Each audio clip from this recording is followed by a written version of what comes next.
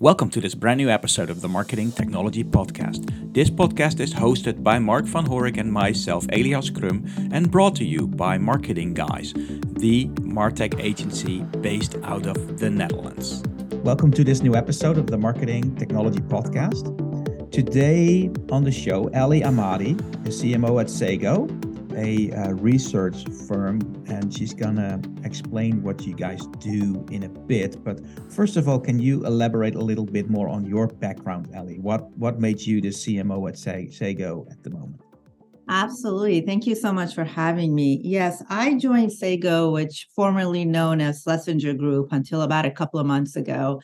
And I typically pick roles where I fall in love with the job description. Does it provide me something and, diversify my skill set, my knowledge, or my ability to tap into something new? Am I going to take on a new adventure and challenge? So the opportunity, obviously, for me to be a first-time CMO and tackle a rebranding of a nearly 6-decade-old organization that had gone through a lot of changes in the past few years was an exciting challenge that I wanted to be a part of. So I spent the year and a half up until March that I had spent there just on the rebranding project, which we officially launched in March 1. Now we are Sago, where a lot of people knew us from Schlesinger Group. So that was the reason, now we're the aftermath of trying to settle in and still trying to communicate who we are and what Sago does. But that is the reason why I'm here at Sago. Cool. So what kind of research do you do at Sago? We're a market research and data collection agency. We are probably one of the most, if not the most comprehensive offering. We have the most comprehensive offering of suite of solutions and products for market research. So in a nutshell, we provide adaptive solutions that to scale for your business. So we provide adaptive solutions that you can drive confident decisions from. That's who we are. Mm-hmm. So what kind of companies typically benefit from that research? Yeah, historically, we worked with a lot of insight providers, and that's why, and other market research firms. So there's a lot of kind of a competition that can happen in our industry, but brands very much use market research. And now we're starting to also work very directly with brands. So we had been, one of the reasons we rebranded is because of who the people that knew us and the perception they had of the company that had become very innovative through the acquisitions and that we have made in the past several years. And it was time for us to all be unified under one name and one umbrella so that people, for example, didn't know one of the acquisitions we have, which is DIY tool, as Methodify or as 2020 research, right?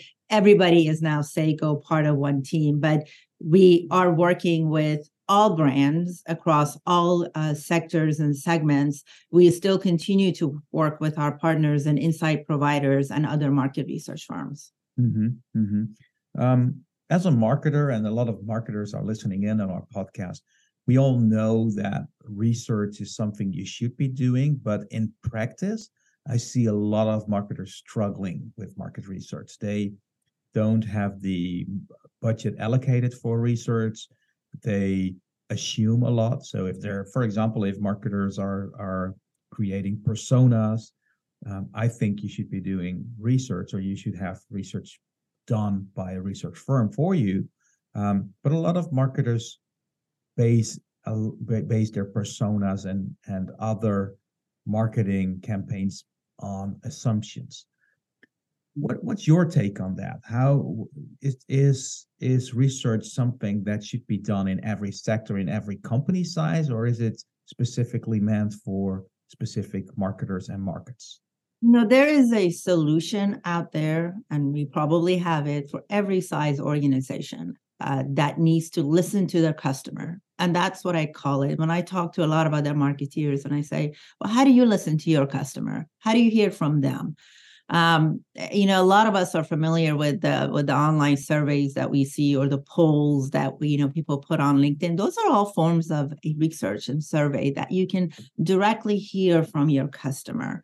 So it's more important than ever to now listen to them. Because of all this, the loss of the cookie and the tracking opportunities that have been happening. We've been talking about this probably a few years ago, and we're still continuing to talk about it. But, we haven't reached the full scale, but we're kind of headed there. We're starting to see the small parts where browsers, where companies are starting to stop tracking the behavior because of all the restrictions and the regulations that are in the market. So more than ever, hearing directly from your customer becomes important. Historically, a lot of B2C companies have been taking advantage of this for many, many years, but I am seeing a lot of my peers in B2B stepping up and understanding the value of market research. And so we're seeing it across all verticals and segments. Mm-hmm. We had these discussions earlier on the podcast about the loss of third-party cookies and the importance of basically owning your own rails, your own data as a company. And I think you phrased it very well that market research can be a very important aspect in owning your own rails. Could you elaborate a little more on this? How do these insights help you, and how is this different from the world today? Yeah, I'll give you an example, a personal example of maybe a third-party cookie where you're tracking my behavior across, and you're buying this potential. So I travel quite a bit, right? And many times I happen to be with my family and my nieces, where they get a hold of my phone, right? So they're browsing all kinds of stuff on Snapchat, TikTok, on YouTube, right? One of my nieces is very obsessed with this line of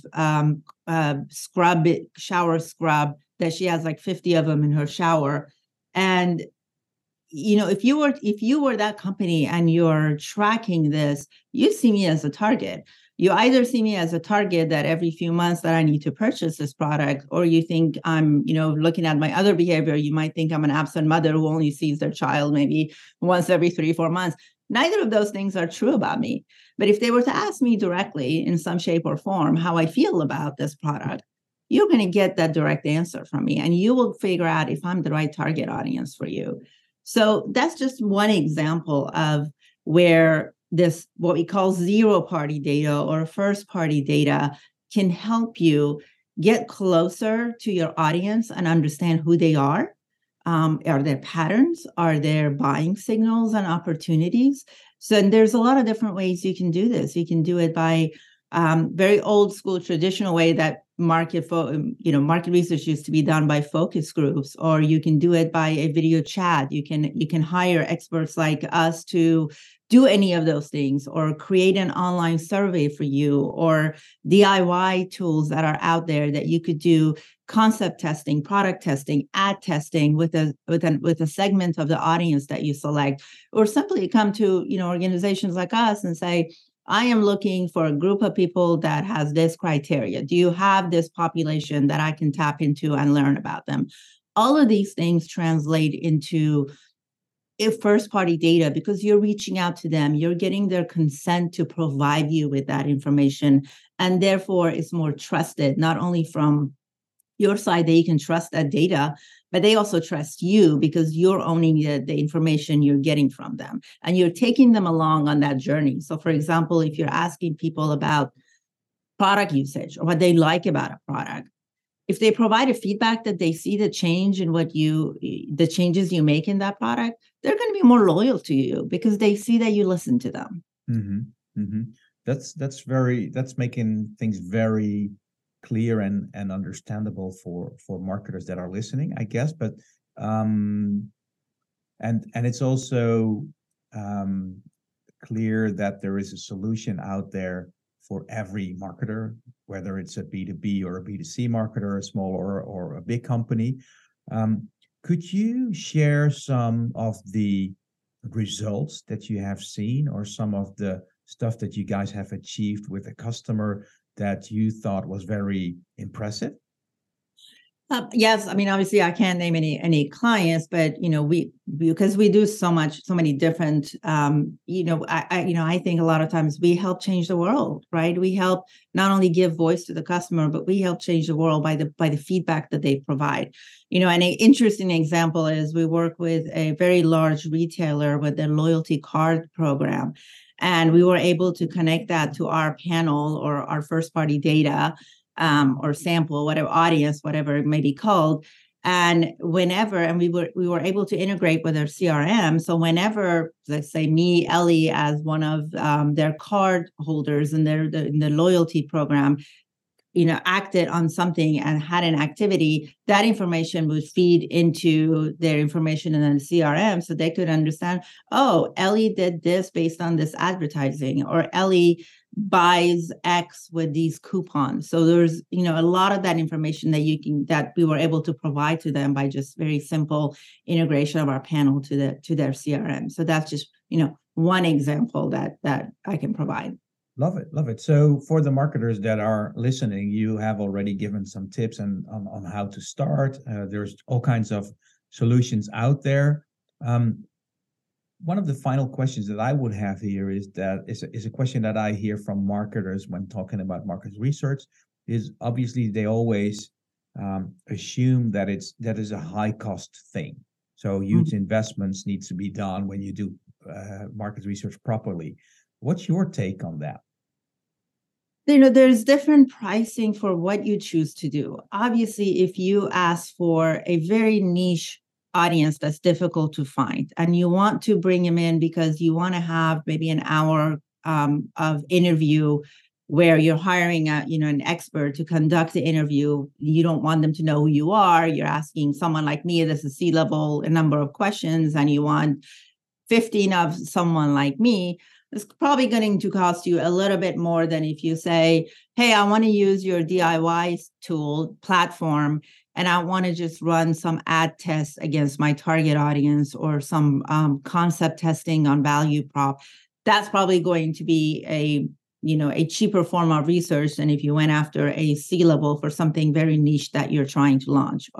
Or we see that in healthcare a lot. If you're going after a very niche type of expertise in healthcare, it's going to be harder for a research company to find that person who's willing to sit down with us and provide answers. So it really depends, but the price range varies depending on what your goal is. I think the best starting point is to find out what you're trying to do, and a lot of times hiring experts like us and try to understand what you're trying to do, how you can get there, and what are the tools available to you that will help answer a lot of those questions for you.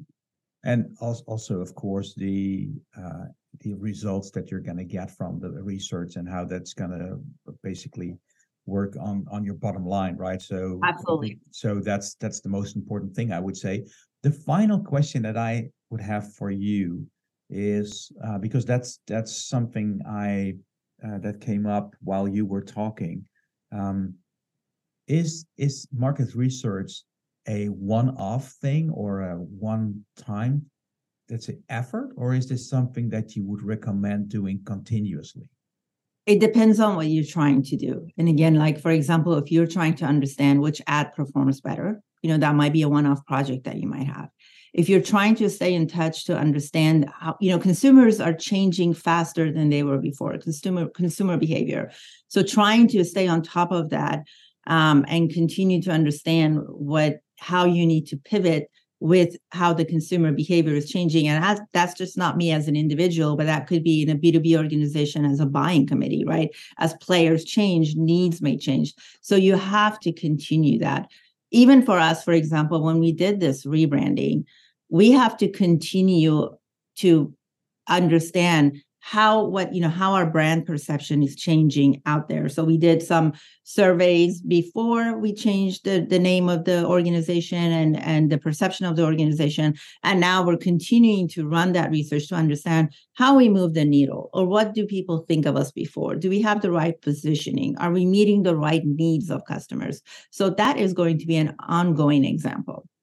Love it. So for the listeners that after this podcast might want to check out your offering, I'm gonna include a link in the show notes to Sago's website, as well as a link to your LinkedIn profile for the people that want to reach out to you directly. And with that, I would like to thank you very much. Thank you so much for having me.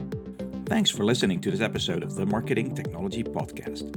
If you enjoyed this podcast, please leave us a review on your favorite podcast platform or iTunes. Also, if you want to be a guest or know someone that should be a guest to our show, shoot me an email on e.crum@marketingguys.nl. Thank you for listening.